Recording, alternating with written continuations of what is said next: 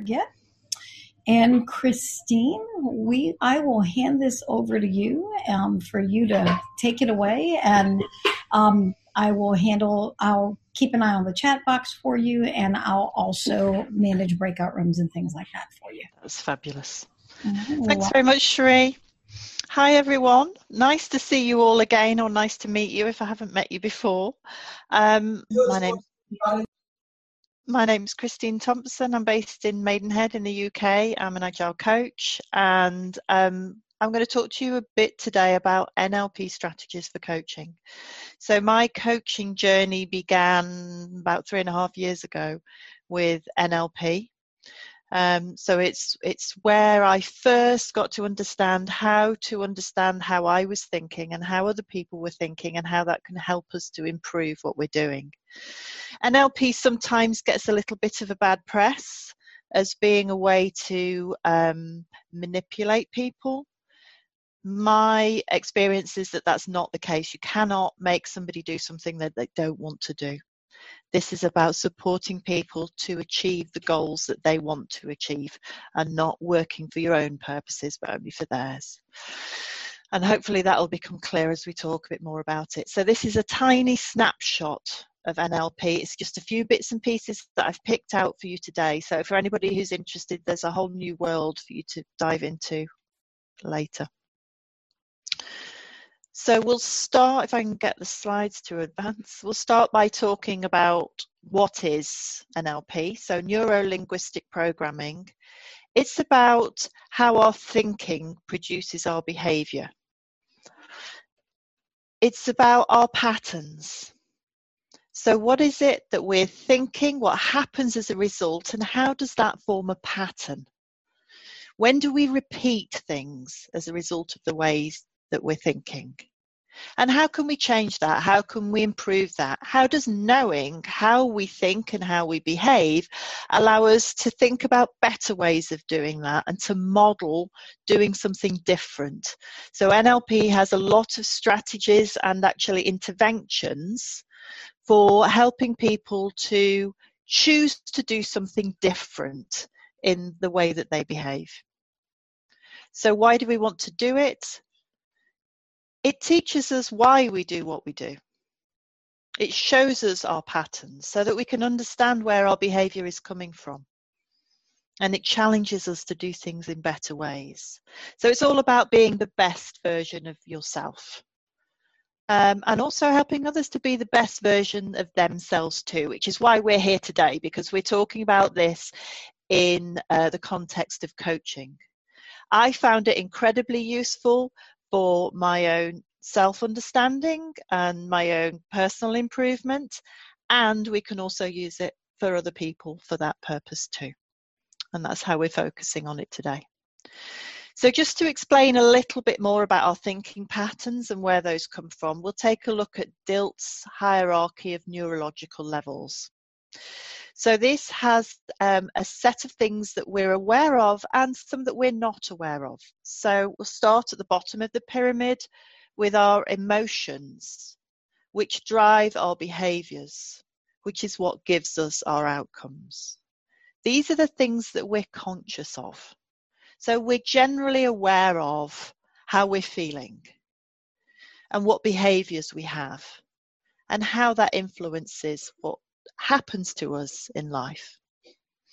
And the piece at the top of the pyramid is about who we are, our identity, which is made up of our values and our beliefs. And that's the piece that we are less conscious of. So that sits behind the conscious thinking in our unconscious or our subconscious minds. So we're not always immediately aware of our values and beliefs and how those make up who we are, but it's those that are driving everything else.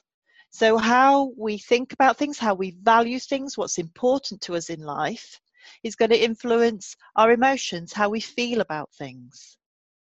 And that's going to influence our behaviours and our outcomes. So it's that hidden piece behind that's driving what actually we get out of life. So that's what Dilts' triangle is telling us. So we're going to look at that in a lot more detail. Before we do, I just want to have a think about some of the NLP principles for coaching. NLP is a really bad, has a really bad habit of using jargon. So in NLP, they are called presuppositions. So there's 16 presuppositions, and those are things that we presuppose or we expect to be true. So these are the beliefs that we have as coaches, as NLP practitioners. It's like the lens that we look through when we're coaching. So I've picked out the 12 that I feel are most relevant to coaching so that I can share those with you.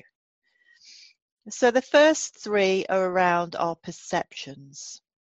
So the NLP presuppositions or lenses or beliefs around this are: the way we see the world isn't reality itself. We all look at things in our own way. We all see things differently. And that isn't necessarily what's real, what's out there. It's just our perception of what's out there. So we need to accept for ourselves and for our coachees that our world is just our view of the world, not how the world actually is. Respect the other person's model of the world. This means accepting that everybody sees things differently. Everybody else has a model, and whether or not you like it, whether or not you agree with it, we need to respect that about each other. We need to appreciate that people have different ways of seeing things, and to accept that and to respect that, not necessarily to agree with it. And again, I think when we're working with our coachees, it's really important to respect that they see things differently. And if it seems alien to us, that's fine, because it's their view of the world. And the third one in perception is that we believe as NLP practitioners, and I think as coaches, that everyone is doing the best they can with the resources they have available to them right now. They might have other resources that they're not yet aware of, they haven't yet uncovered, but right now they're doing the best they can with what they have. And as coaches, we really need to accept that and support that in our coachees and know that what they're doing is the very best they're capable of right now. And also to remember that for ourselves, right? Let's be kind to ourselves. We're all doing the best we can with what we have available to us right now. So that's a lens that we want to look through when we're coaching. The next set is around behaviours. So I've picked out 3 here, which are: people are not their behaviours. The behaviours we see are a result of our emotions, which are a result of our values and beliefs, but it's not who we are. So being able to separate the two, so that if we see bad behaviours, it's not what we might think as bad behaviours. It's not the person that's bad. It's just that they're getting an outcome that isn't serving them well. So just being able to separate the person from the behaviours and seeing the two as quite different. But also using that information. So the most useful information about somebody for a coach can be their behaviour, looking at what it is they are doing, because that's revealing to us what's behind that. It's revealing the emotions, the values and beliefs that are driving those behaviours. So it can be a really useful tell when working with people as to what is actually going on for them behind the scenes. And this third one is one of the ones that I found the most hard to get my head around. Every behaviour is motivated by a positive intent. People murder with a positive intent, and that's an extreme case. And I think most of us would accept that that doesn't feel positive to us. But when people do things, it's for a positive reason. Whether or not, again, you agree with that. And again, that's a lens that we're choosing to look through when we're coaching, when we have this NLP practitioner stance, that everything is done for a positive reason. But like I say, that's one that I really struggled with for a long time. And the third group is outcomes. So everybody is in charge of their own results. It's up to us what we get out of life, right? We take responsibility for what happens to us. We're in charge of our own results. Your coach is not in charge of your results. You are. And I think as coaches, we all recognise that. There are no unresourceful people, only unresourceful states. So this ties back into what we were saying in the perception section about people have the resources they need, but sometimes they get stuck in unresourceful states when they can't access those resources and they can't do what they need to do with them. So it's not that they don't have what they need, they're just stuck in a difficult state. And that's the piece that we're trying to coach them through. And the last one of my favourites that I pull out in many retrospectives. There is no failure, only feedback. So when things look like they've gone wrong, when things look bad, is it, or is it feedback? Is it actually telling us what's really happened? Is it an experiment that we can use the results from to learn something new? So when we perceive failure, it's actually giving us information that we can use to change things. So those are the 12 stances or beliefs or presuppositions, whatever you want to call them, that I've picked out from the sets of NLP presuppositions that I think apply to coaching. So how can we use these? How can we as coaches use what we know about people's perceptions, their behaviours and their outcomes in order to support them? So that's what we're going to go on and look at. So I've picked out 3 particular areas that we're going to focus on today. And at the end of each section, you guys can go off and have a little conversation and see how it applies in your life, see how you've experienced this and see how you would deal with it when it happens. So the first area that we're going to have a look at is subconscious filters. So our conscious mind is the tip of the iceberg. It's the very small part that we're aware of, that people see, but there's a huge piece behind that, which is our subconscious mind, which is affecting our values, our beliefs, how we think about things. So that's the area where we have filters that change our view of the world. And there are 3 particular filters, 3 that we most commonly use, that influence the information that we receive and that change it. So we're going to take a look at each of those and see how those actually affect us. So the first one is our delete filter. This is where we selectively pay attention to some things and just ignore, overlook the rest, just let them go, because they don't fit our model of the world. We see something, it doesn't fit, and so it gets thrown out. It gets deleted. So we don't even notice and process that information because it got kicked out by our filter. So you could imagine a lot of information gets thrown out because it doesn't match what we believe. So that's our first filter. The second is our distort filter. So this says, this information doesn't match what I know, so I'm going to change it to match. So you take some incoming data and you misrepresent it, change it, move it, alter it, so that it fits your model of the world so that you can then accept it. So we see something comes in, we change it. So the information we're processing is actually different than what was out there. And our third is generalize. So this is about global conclusions. So we have 1 or 2 experiences and we make a pattern out of it. We say, well, this if happened once, this is always going to happen. This is a pattern I see a lot with my children. If this happened once, then this must be the rule. This must be how it always is. And we make a generalization out of something, and that can cause a lot of anxiety, because if it happened once, it's going to happen every time. And that's what I see a lot with my kids, that anxious feeling because once it went wrong and therefore it's always going to go wrong. Well, is it always going to go wrong? So those are the 3 filters that we most commonly use. So we're going to spend a few minutes having a think about those. Cherie's kindly going to pop you all into breakout rooms for 5 minutes.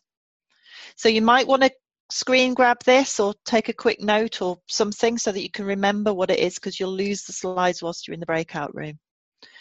Have a think of some examples for yourself or for your coachees or whatever you've noticed in your teams perhaps, where you can see these filters being applied.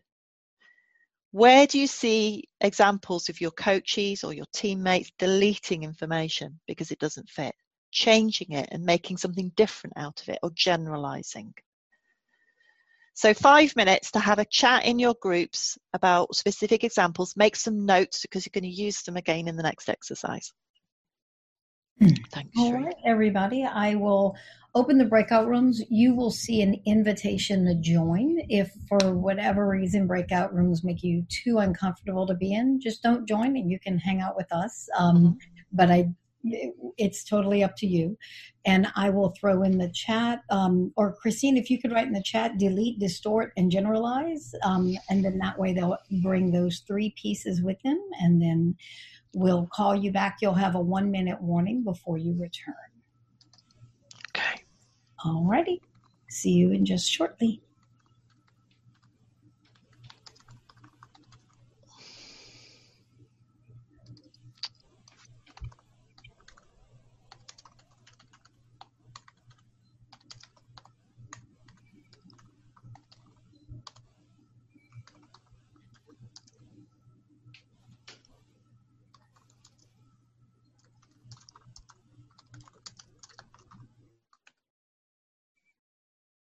Looking for examples of where they've seen those happen.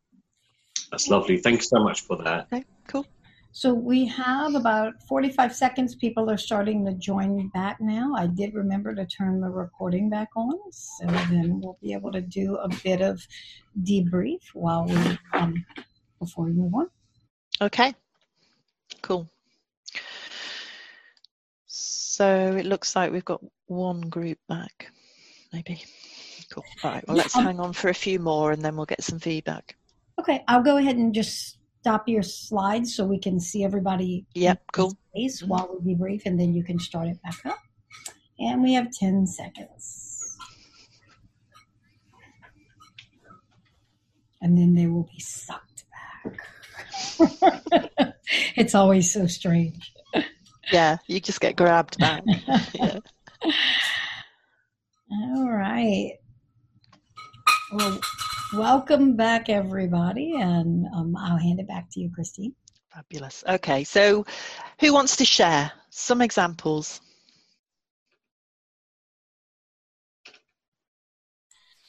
Arjun this side. In our group, we discussed, people shared a couple of instances. In one team, there is a super positive person and everything is hunky-dory always. But then we found out that maybe he was applying filters like delete and distort. So even if he doesn't want to hear bad news. But at the same time, someone else, Amit from our breakout room, shared that he has an exactly opposite person who is always negative, but maybe he is also applying the same filter. So I think that was an interesting, insight for me that it goes both ways, positive or negative. It doesn't matter. It's like filters do work. And me personally, I generalize is a filter that I see everywhere. Like you said, I don't think it's only the case with children. Even adults generalize a lot. So yeah. Cool. That's great. Thanks, Arjun. Anybody else? Yes, share something and ask you, Christine. It's probably I'm going in a different direction, so shut me up. But the selective thing, not just for hearing, I feel like we become selective in various things, like who do I become friends with, who do I socialize with, who do I think I will be compatible with, and we all do that in life. Instead of trying to building it more open to the entire society. Yeah, and you're right, and that's a whole bigger area, isn't it? A whole area of what fits our values and our beliefs, and how do we choose things that work? Do we choose things that are comfortable? Do we look for diversity? Yeah, you're right. There's a whole area there of how we're influenced in life. Yeah. Anybody else want to feedback?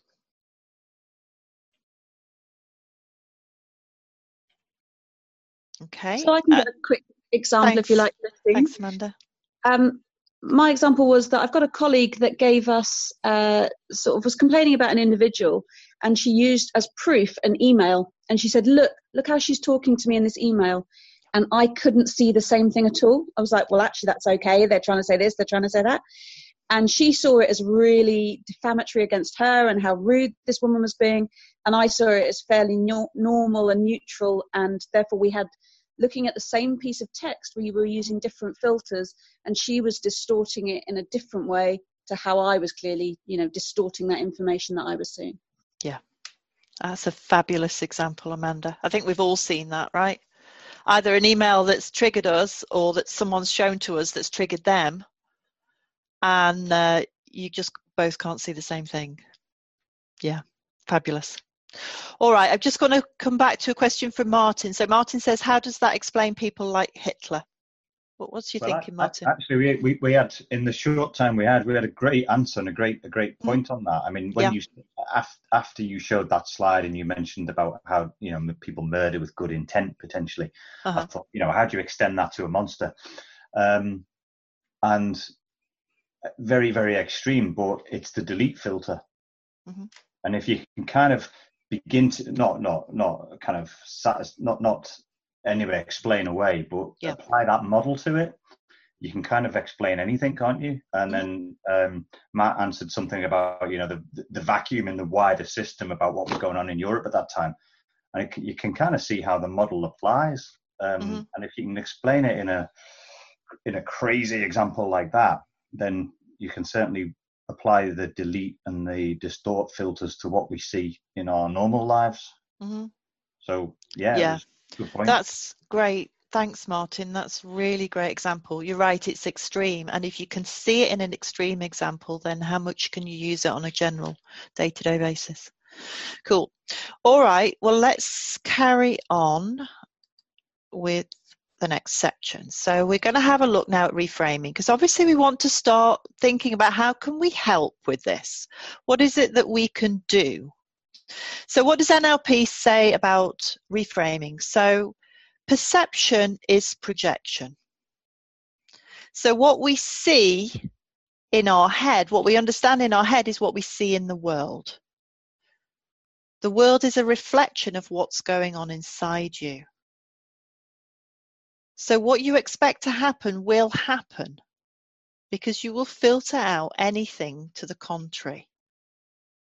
Your focus becomes your reality. So this is saying this lovely little cat looks in the mirror and sees a lion. The cat's going to go out and believe it's a lion and behave like a lion, even though it's a cat. So what we believe in our heads, what we look for, what we expect to see, becomes our reality. So that's what it is that we need to address here, right? This is the culmination of our filters at work, because all of our filters play together to give us our reality. So how are we going to deal with these filters then? What are we going to do? So let's talk about reframing. So reframing just means looking at something differently. And there's two types of reframe described in NLP. The first is a content reframe. So that's saying this behavior could have a different meaning. So say, for example, you join a one-to-one with your boss and your boss is frowning. And you think, oh, he doesn't want to speak to me. He's really angry with me. He hates me. And you spend the next half an hour struggling with this call because this frown meant that your boss wasn't happy. There could be other meanings for that. Maybe your boss has a headache this morning. Maybe your boss couldn't get the audio to work on the call. Maybe they've got a screaming child in the background. There's a number of things that could cause that. So it's finding that content reframe. Seeing that this one thing doesn't necessarily mean the thing that we've assumed it to mean. And the other reframe is a context reframe. So that's seeing that something could have a positive side to it. There could be a positive twist on it. So the example that I always give here is my son. He's autistic, he has ADHD, and he is the noisiest child in the world. He likes to sing at the top of his voice. I tell him my ears are bleeding, and still he sings at the top of his voice. He makes a lot of noise. But I never lose him. I always know where he is because I can hear him. I know which room of the house he's in. If we went shopping and we got separated, I would find him because all I would have to do would be to listen. So that would be a context reframe. There is a positive side to this. There is a positive twist that I can use. So when we're using reframing in coaching, we're using that in our conversations to help people to challenge what it is they're seeing. What is it that they're assuming? And it's about giving them choice. It's opening up different ways of looking at things so that they can make choices around what they're seeing. And it allows them to think more widely. Just opens up the possibilities that they would have. So one of our key questions here is going to be, well, what else could it be? That is what you think you've seen, and what else could it be? So is there a content reframe? Could it mean something different, or is there a context reframe? Could it actually give you something positive? And helping people to think around that so that they can open up their choices. So we're going to go back into our groups now and have a think about that. So joining your breakout groups again, think of the examples that you created in the previous session and think about some of the questions you might ask, the open questions or the observations that you might share with somebody to help them reframe, think more widely and open up their choices. So another 5 minutes in the breakout rooms. All right, everybody. And once again, you'll get an invitation to join. Feel free to join. And then you may find that your room has mixed up a bit because with people coming and going, we have to reshuffle them to bring new people in to make sure nobody's sitting outside when they want to be inside. So now you're off. You said 5 minutes. Please. Okay. Yeah. Thank you, Christine.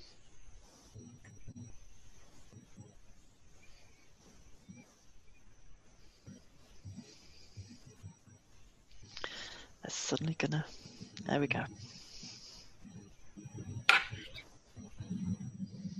All right, everybody's back. Okay, welcome back. So does anybody want to share?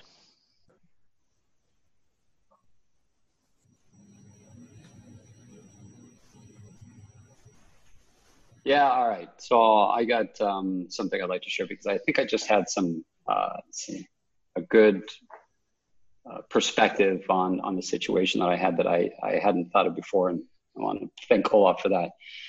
So I had a situation where we were doing some Agile games to teach some of the directors and management some of the practices and principles that you use in Agile, in Kanban specifically. And so we used gamification as a way to teach those principles. After the training was over, my director basically went back and said, hey, it was a great game. So my perspective, my filter is that he missed all of those concepts and was just promoting the game. Then in the last conversation, in reframing it, We had a discussion, and perhaps it was his filter that he was applying, deleting some of those principles and practice, some of those details, but promoting it on a more generalized level. To him, it was like, by him promoting the game, he was promoting all of that stuff under there. But my perception was that he should be promoting each of those individual practices. That was my measure of success, right? But it wasn't necessarily his measure of success. Mm-hmm. Absolutely. I think one of the things you touched on there, Travis, was having a conversation when you're both applying filters. And it's just crazy, isn't it, how much you can both be changing the meaning of things. What you say, one of the NLP presuppositions that we didn't talk about is the meaning of communication is the response you get back. It's not what you said, it's what the other person heard and said back. So yeah, you can have crazy conversations when you're both filtering. Yeah, great. Thanks, Travis. Anybody else want to share?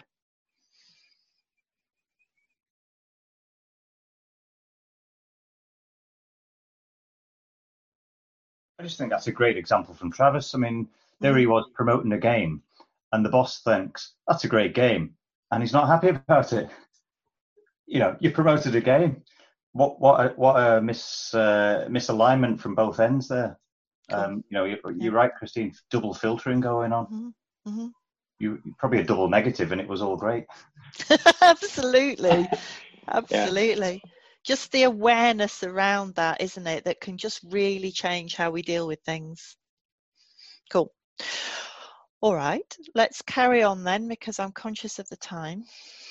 I could talk about this stuff all day. So we're going to move on to our third section, a third and final section, which is about language patterns.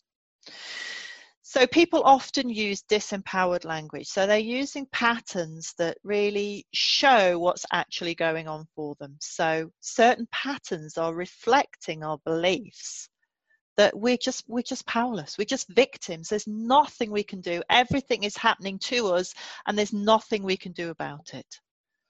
And we see all sorts of different patterns that show that actually we're not dealing with anything. We're just coping. These are just defense strategies. They're sticking plasters on a problem. So these languages, this way of describing things, and we're going to look at a few examples, are just showing that we don't yet know how to solve a problem. So what we're looking for is picking up on these patterns and helping people to take responsibility for what's happening and to be empowered to do something about it. Let's talk about some of the examples here. So mind reading, cause and effect, value judgments, universal generalizations, necessity operators. These are some of the language patterns that NLP calls out. So let's have a look what these mean.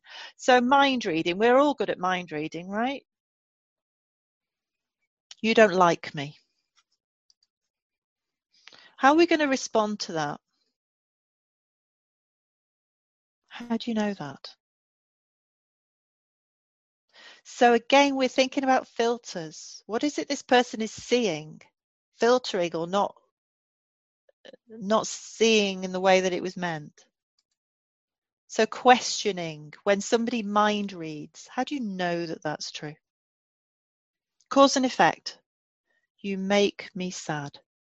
Can we really make somebody feel a certain way? So the textbook answer to this I absolutely love. How do I cause you to choose to feel sad? Never, ever, ever use that. Unless you really want to challenge somebody, right? I've tried it with my kids. It doesn't work. They just get angry, right? Yeah, that's quite a challenging response to that. But it's true, right? Why did you choose to feel sad? What happened that made you make that choice? Because it's a choice. Nobody can make you feel something. It's a choice. So picking up on that it wasn't that somebody made them, they took that choice. Value judgments. It's bad to make mistakes. And we might question who says it's bad. Whose value is this? Who's making that judgment? Universal generalizations. Never and always. She never listens. I got this from my daughter once. Mummy, you never listen. So what about the other day when you were telling me this and I listened and we talked about it? Oh, well, yes, Mummy. Okay, well, you sometimes never listen. Okay, well, that's slightly better, isn't it? We've introduced the word sometimes, but never and always. They are very, very strong statements. So is that really true? Never, always. It's the kind of things that we can challenge people on. And necessity operators, I mean, this has got to be one of our favourites. I have to go to that meeting. I have to call my mother. I have to clean the house. And it's just that sense of complete disempowerment. I have to do it. I have no choice. So we might ask, well, what would happen if you didn't do it?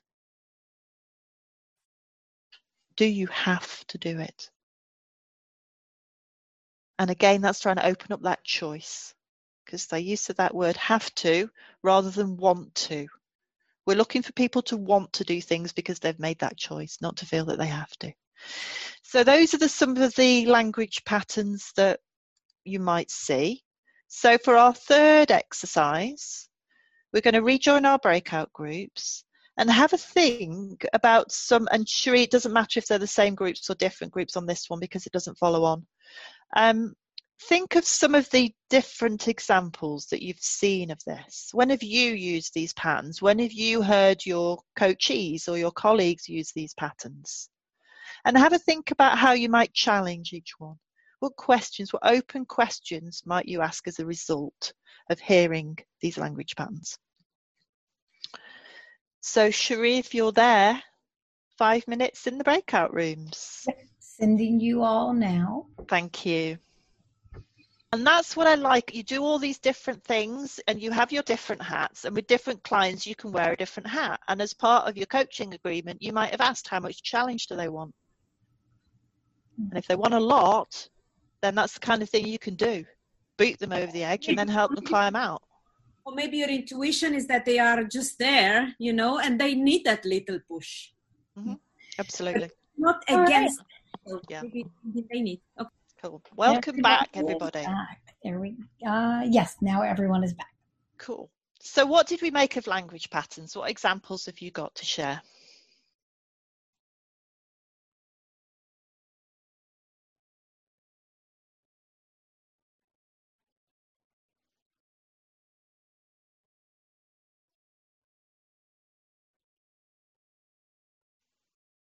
Anything? Any interesting conversations?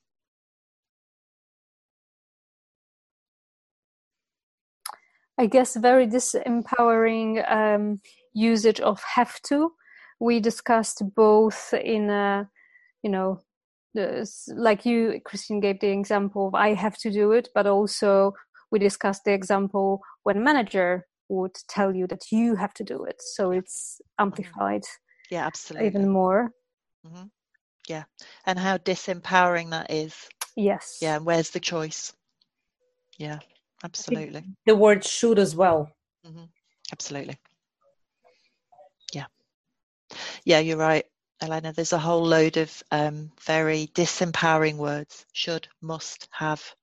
All of those words are showing that there's a missing choice going on for somebody. In discussions with product owners in our group, we discussed that everything is high priority. Everything should be done. Everything is, there's nothing that can fall off the backlog. And having those discussions and breaking down even, one story at a time, what would happen if this particular story does not get done? Mm-hmm. Opens up the possibilities and puts different lenses on from the product owner's perspective. Absolutely. And something might fall off. Just looking at it from a different perspective. Yeah, absolutely. What would happen? And then you can go on to talk about what would you do if that did happen? Mm-hmm. Mitigate it. Absolutely. Cool. All right. Lovely. Let's move on. Mm-hmm. Yeah, there's one thing about I thought I could quickly share. So many people tend to have the habit of saying, I want us to do this. And so even if through the group meetings, it comes like, they start with, I want, maybe it's a habitual pattern, but when it says that I want us to do this, then I feel means being an outsider to the team, it's just a facilitator. You could see there is a drop in the interest level of rest of the group, because it is not a shared vision. It is one person's idea of doing things. So the simple change is like, how about we should do this next time? So that gets more enrollment or involvement to the cause, and that works wonder. Yeah, absolutely. And you're right, there's something about that word I, isn't there? I want rather than we could. Yeah, absolutely. Yeah, brilliant. Thanks, Amit. All right, so let's move on. I just want to talk about one final example, which is a bit of a case study of something that you've probably all come across with coachees, which is imposter syndrome. So imposter syndrome is this psychological pattern where somebody really doubts themselves. They doubt their capabilities, they doubt their accomplishments, and they're constantly in fear of being exposed as a fraud. So they're just waiting to be found out. It's a pattern that I've seen a lot among software engineers. So what is it that's going on when somebody experiences imposter syndrome? So we've got several of the patterns that we've been talking about today. I'm never good at what I do. We've got a universal generalization, potentially. They believe it's always true that they aren't good at what they do.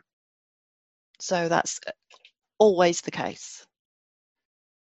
Delete filters potentially at play, because any evidence that comes in to the contrary is going to be ignored and missed, because they're only looking for what they're expecting, right? Perception is projection. So they're expecting to see that they're incapable, and that's what they go looking for. So all of those patterns that we've talked about today could be at play here. So how are we going to work with somebody when we can see that they're suffering from imposter syndrome? We want to try and help them to challenge that, right? Help them to look for evidence to the contrary.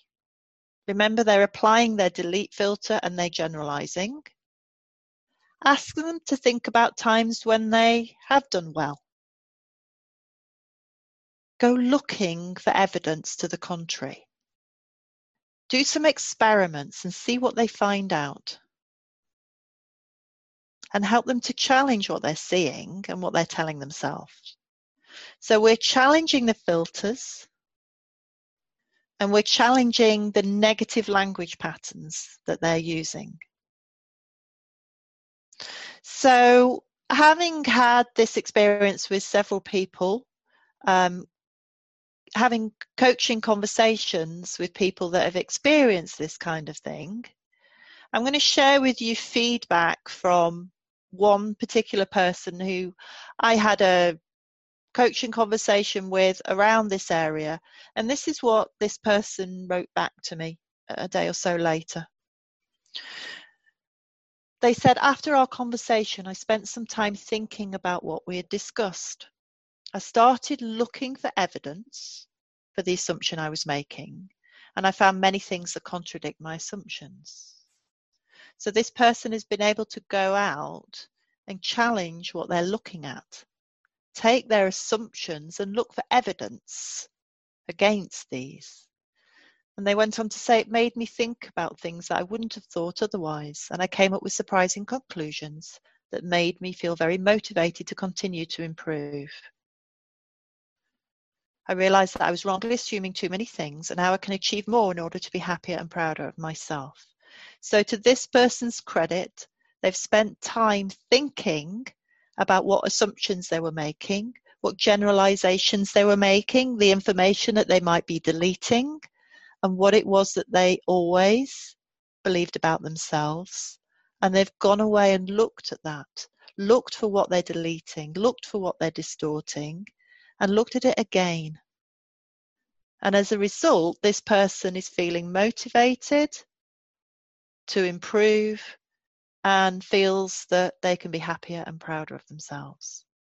So just by simply helping somebody to challenge some of these filters and patterns, they can get some quite significant results about how they're feeling and what evidence they're looking for. And you can imagine, thinking about Dilts' hierarchy here, you can imagine the outcome here.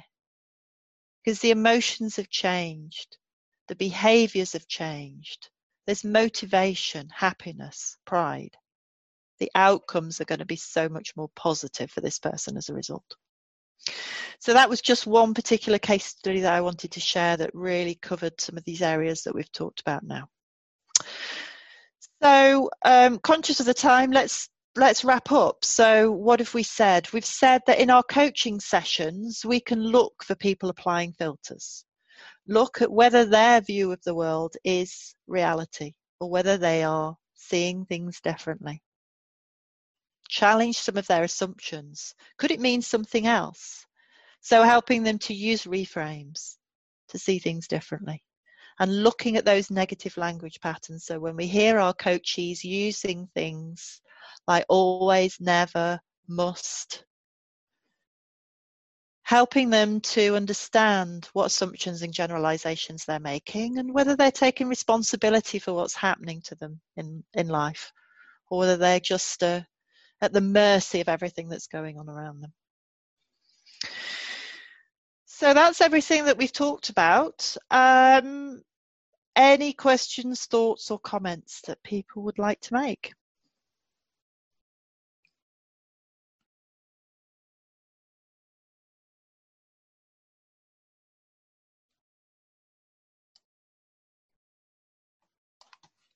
Anything anyone wants to share?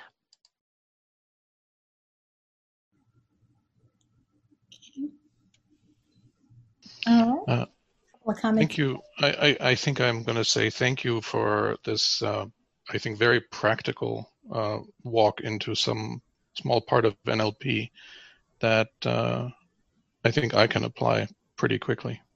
Mm-hmm. Fabulous. Thanks, Olaf. I have to say some of the feedback I got from the other coaches in the breakout sessions was very useful. Thanks for that. Brilliant. That's great. Yeah, I wanted to add, regarding the last slide, I just wanted to add an extra comment on the words always and never. Mm-hmm. For example, when in a company that might promoting, we always do this a certain way or we never do that. That is really restricting the mindset of employees and preventing them from thinking outside the box. And now, having said that, I'd like to ask you, I really like the comeback, how do I cause you to choose to feel sad? So I would like to ask you,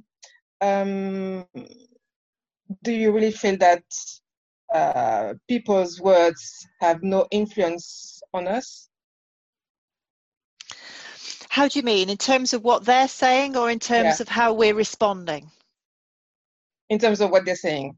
In terms of what they're saying. Well, yeah, and it sort of goes back to what Travis was saying, that you can trigger each other by having a conversation, can't you? One person says something that the other person perceives in a certain way, and that can cause them to react. And the reason that we get these reactions is because of our values and beliefs, right? So what we're saying that triggers somebody else is because it's hitting their values and beliefs, and they might not be aware of that, but that's when we get the emotion. So it's about a bit like the email example that Amanda was talking about, where she was saying that one person can read something and be quite triggered by it, and another person reads it and just can't see it, because we all have different values and beliefs, and so we all get triggered differently. We all react differently to what we're reading and what we're seeing. So one person could say something to someone else and it's fine, and yet another person, that would be really inflammatory for them. So yes, we all can get affected by what people are saying, but it depends on our values and beliefs, and it depends on, what emotions that causes. I've no idea whether that answered your question, Vanessa. Well, I think I want to add to that. Thanks, Sheree. That part of the question, I think, is you chose to get upset or whatever that was. And the thing is, even if we get triggered, right, that's an input. And we take information in, we process it, and then we have a choice what to do with that information.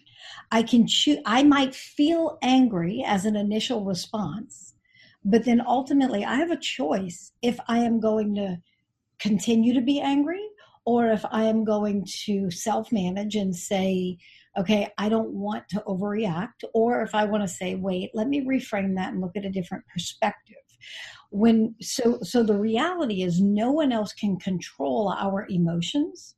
We control our emotions. Now we may choose to not control our emotions, and then we just get pushed around by everything that's happening around us. But that is also a choice. It's a choice to be, flip-floppy, emotional, to let things do that to us. And so I think it's important for us to realize that it is always a choice. And so that's what that question goes back to. So how did what I said cause you to choose to be angry? Mm-hmm. Or I forgot exactly what the wording of the question was, but same kind of meaning. Mm-hmm. Thanks, Sheree. Thank you for the answer. Yeah, that's a good one, and I'll definitely pick this one.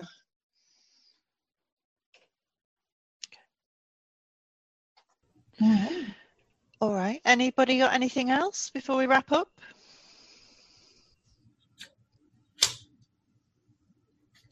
Great. Thank you, Christine. You're welcome. Was somebody going to come in there? Yeah, Christine. Amit, hi. Hi.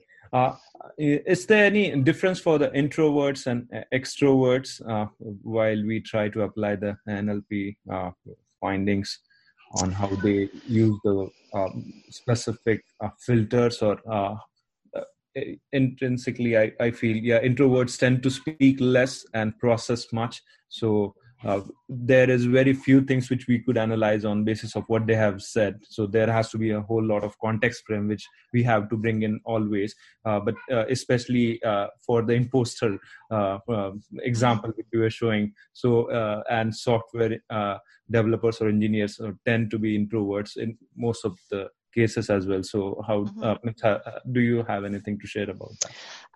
I don't think that there is anything that you would do specifically differently, because every person is different anyway, right? So when you're coaching people, you're going to interact with them differently based on a whole number of characteristics. And NLP recognizes about, I think there's 16 different patterns. I know Myers-Briggs has a small selection, and NLP has many different patterns, including introvert and extrovert, that you can be aware of when you're coaching somebody. So yes, you're right, this is something to be aware of and to help them with, but I don't think there's anything necessarily that you would specifically change with the techniques. It's just that you will work in the style that that person brings to the table, right? Sure. Yeah. Sure. So, Christine, there was one question in the chat that I think big for a lot of people is, how would you apply this to group or team coaching?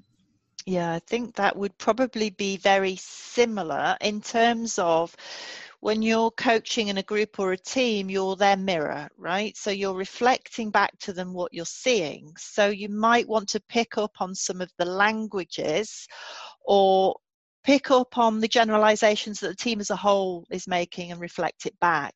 So I think it probably works in a very similar way, because all you're doing here is mirroring it back, right? You're not actually intervening in any way. You're just asking those open questions that mirror back what you've heard. And I think you would do it in exactly the same way in a team setting, that if you're finding individuals or groups of individuals in a team representing some of these patterns, that you might just ask the same kinds of questions to reflect that back to the group, and reflecting that back to the group, right? Perhaps not back to the individual. So it might well be that somebody says, well, we have to do this. Okay, what do the group think? Is that something that we have to do? reflecting it back to the group rather than picking out the individuals, because that's probably going to be a little bit uncomfortable in a team scenario. Yep, and that would be my take. Sheree. Yep. Also keeping in mind that the team is a single entity, is the coach. Is the client. So that makes total sense. So, well, all right, everybody. Thank you for joining. Really appreciate you being here. And I know this was useful for you. I totally love NLP. And I know that Christine is great at this topic. She is one of my favorite people to hear talk about this. And so she's got on the screen her contact information if you'd like to connect with her on LinkedIn or reach out to her. Her website's also up there. And we'll be having our next session in 2 weeks. And in 2 weeks, we're going to talk about Agile HR. So some of the, how does the function of human resources, people practices, those things in a company, how does that change when we're going to an Agile environment? And the speakers for that are Elena Vasileva, and I probably said that wrong, and Heidi Araya. And so they'll be presenting, and so we welcome you to join back. Same link, same time. Oh, different time. That's my other announcement. Beginning next session, so in 2 weeks, we're going to move from noon till noon Central Time to 12:30, and that would be from 6 p.m. to 6:30 p.m. In London. So everything will just shift a half hour later. A lot of the people who attend this meetup attend another meetup that they were crashing into each other. So I moved hours out 30 minutes in order to allow that group of people to shift into both of them.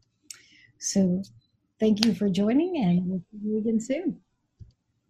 Thanks, everybody.